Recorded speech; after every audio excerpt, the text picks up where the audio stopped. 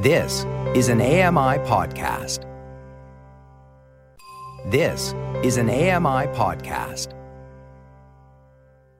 I'm going to take you through my entire journey from the start. Join Yogi Kevin Naidu as he shares his insights and experiences and explores mindfulness, physical, and mental health. There's something happening here. There's almost a realignment of me with my physical, emotional, and spiritual body. So love yourself.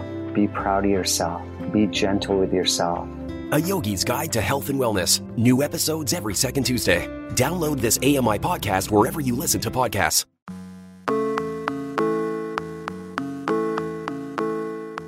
Welcome to Voices of the Walrus on AMI Audio, where professional readers give voice to articles from Canada's best general interest magazine. I'm your host, Roger Ashby. Burnt out and debt-ridden, this generation is poised to change the household makeup as we know it, maybe even for the better. Norma Wick reads The Rise of the Roommate by Kelly Maria Korducki. Kelly Maria Korducki is the author of Hard to Do, the surprising feminist history of breaking up.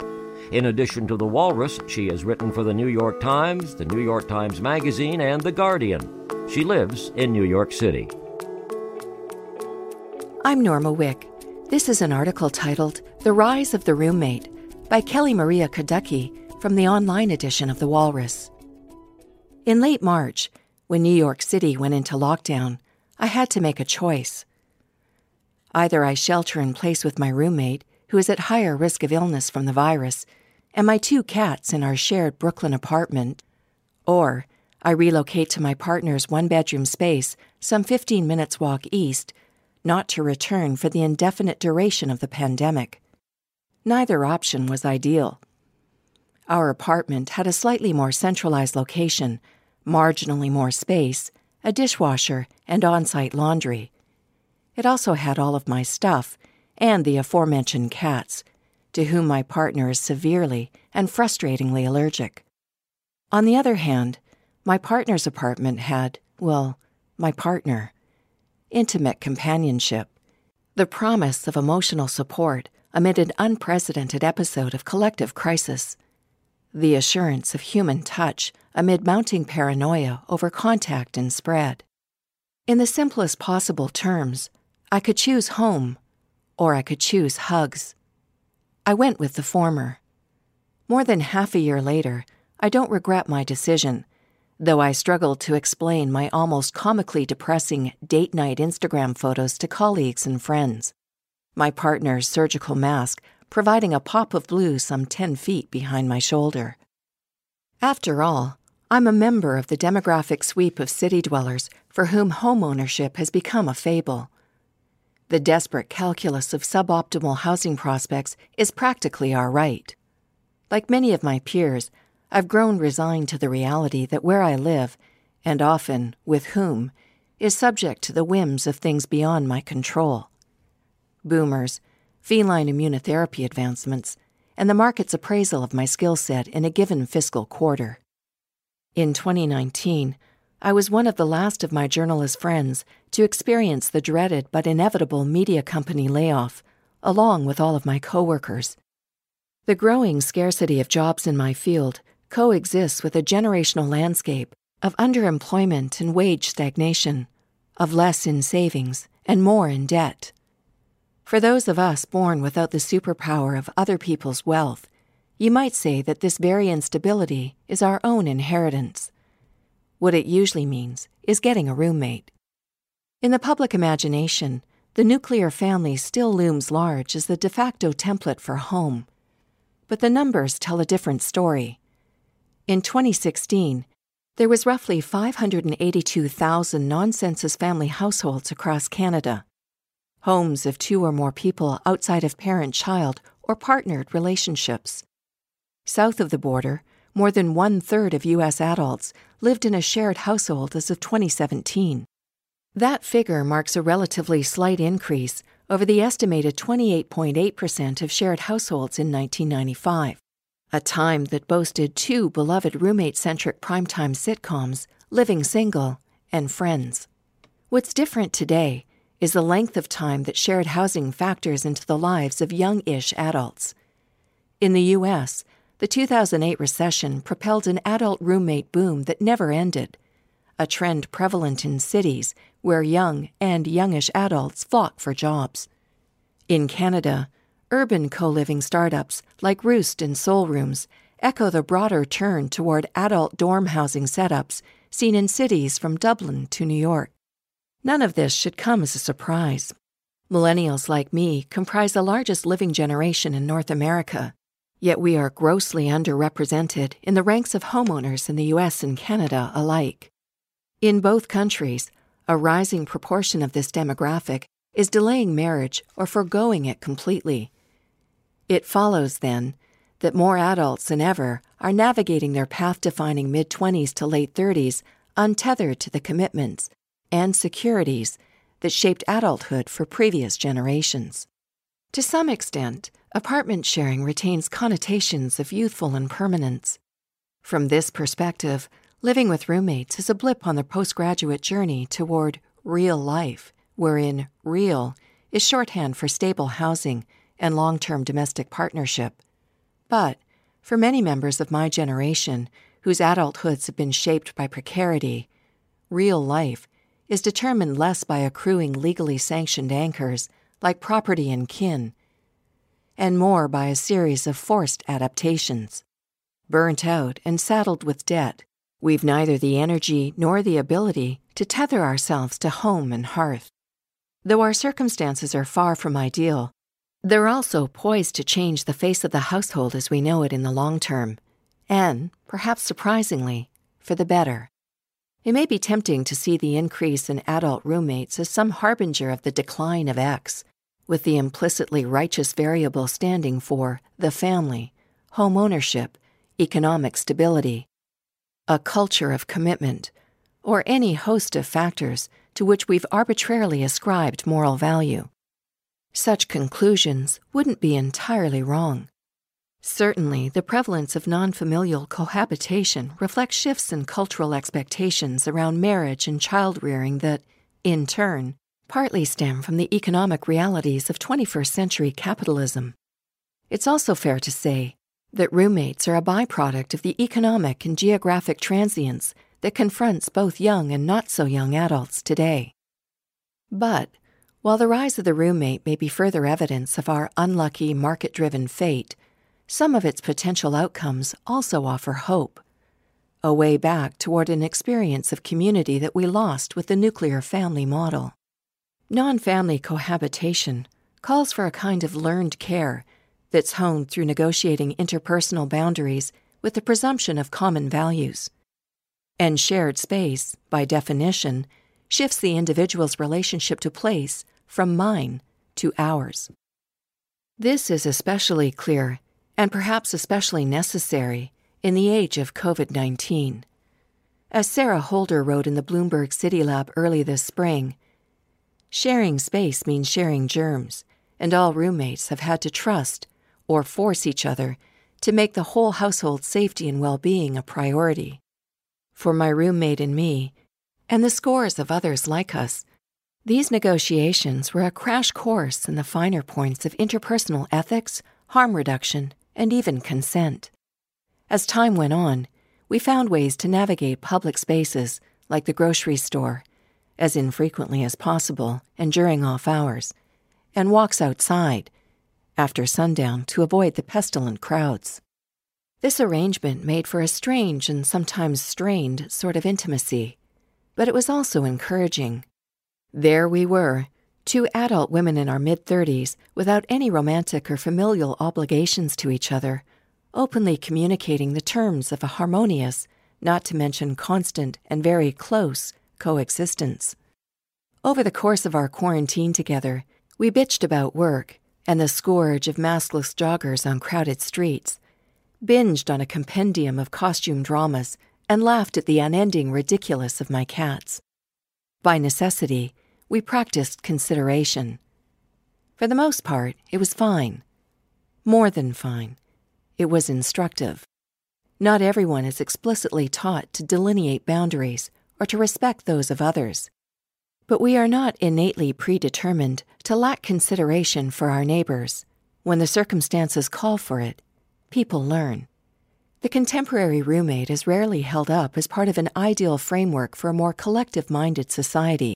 Yet, in our self-determined pursuits of survival and success, some of us long for a less lonely path. Who hasn't fantasized about starting a commune of like-minded thinkers? Who hasn't pondered the utopian possibility of sharing housework and child-rearing with a cooperative of friends and respective partners, more equitably distributing the burden of unpaid domestic labor, and thereby making straight cis-men likelier to do their fair share of it, which, by some accounts, a majority still don't? When we set aside our adherence to the familiar, to that figurative white picket fence and two-car garage, we can appreciate the boundless potential of transcending the prescribed shape of a life. While the detached single-family home has long been held up as a goal by banks, governments, and the aspirant normie class, it too represents a kind of loss.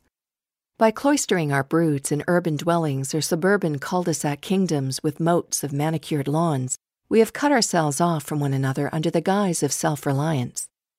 In the United States, this widespread predicament of modern adulthood was even given a public health designation, per the country's former Surgeon General Vivek Murthy, an epidemic, he declared, of loneliness. I can pinpoint the moment I felt this loss for myself.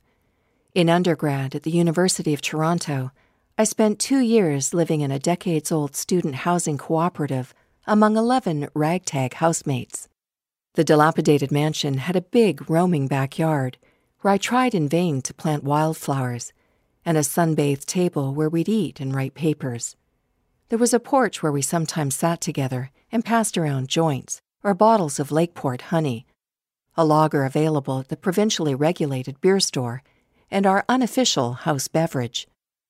I remember we would save the finished bottles in milk crates and keep collecting them until the space ran out, when a bunch of us would parade to the beer store, which, in Ontario, is literally called the beer store.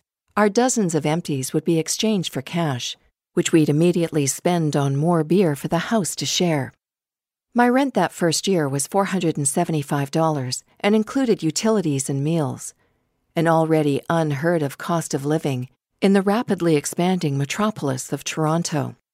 When I upgraded rooms, it was only marginally higher.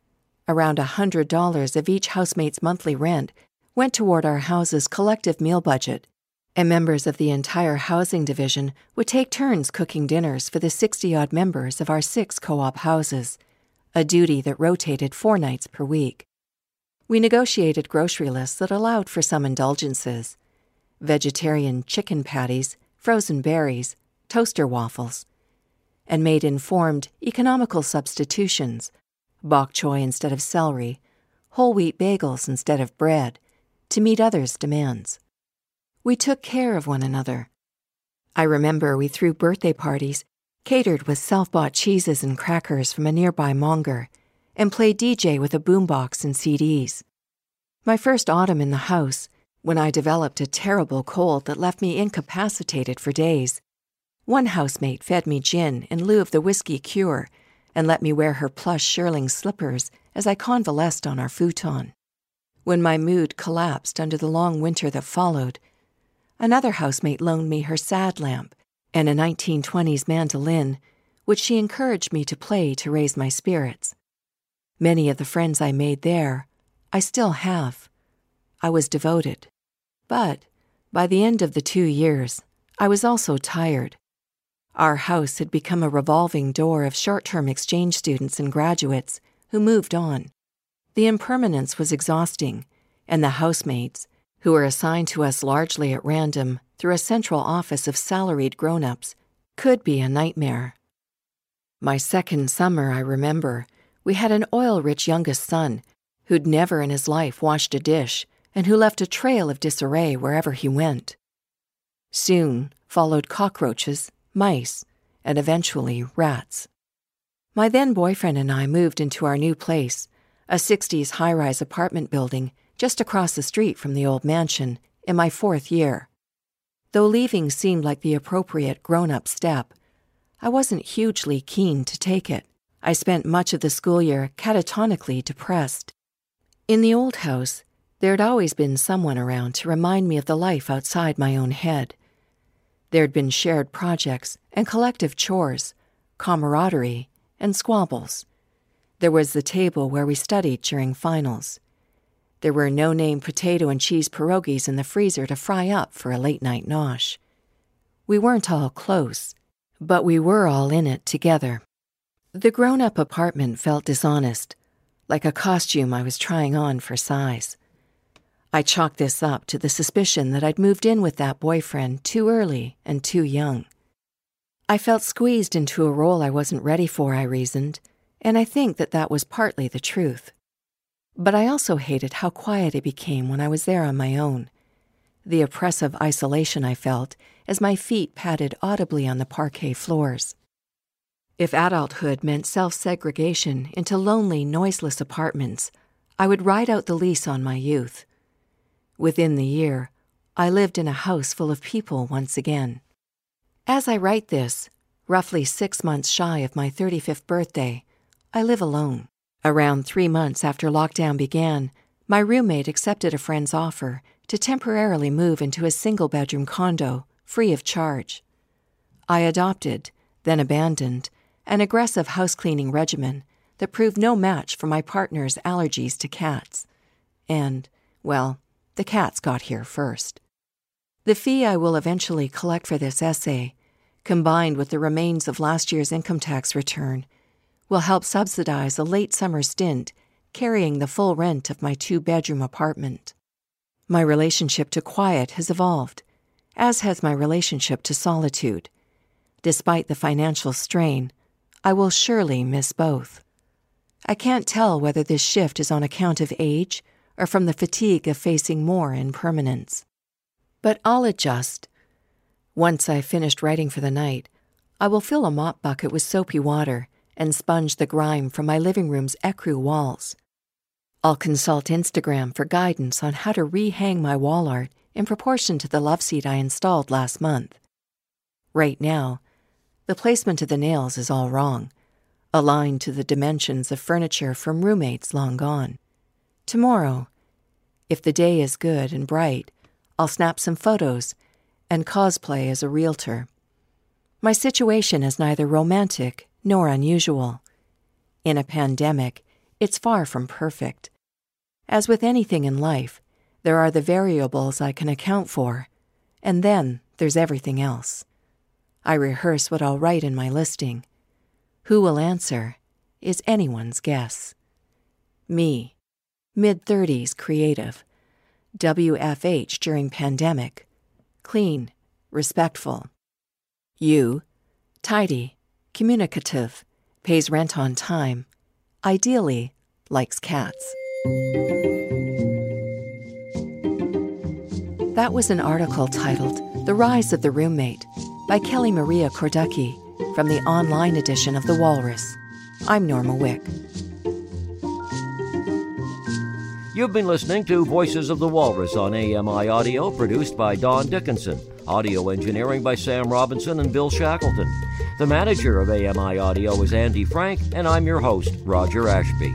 If you enjoyed this podcast, please consider giving us a rating and review, and subscribe for more.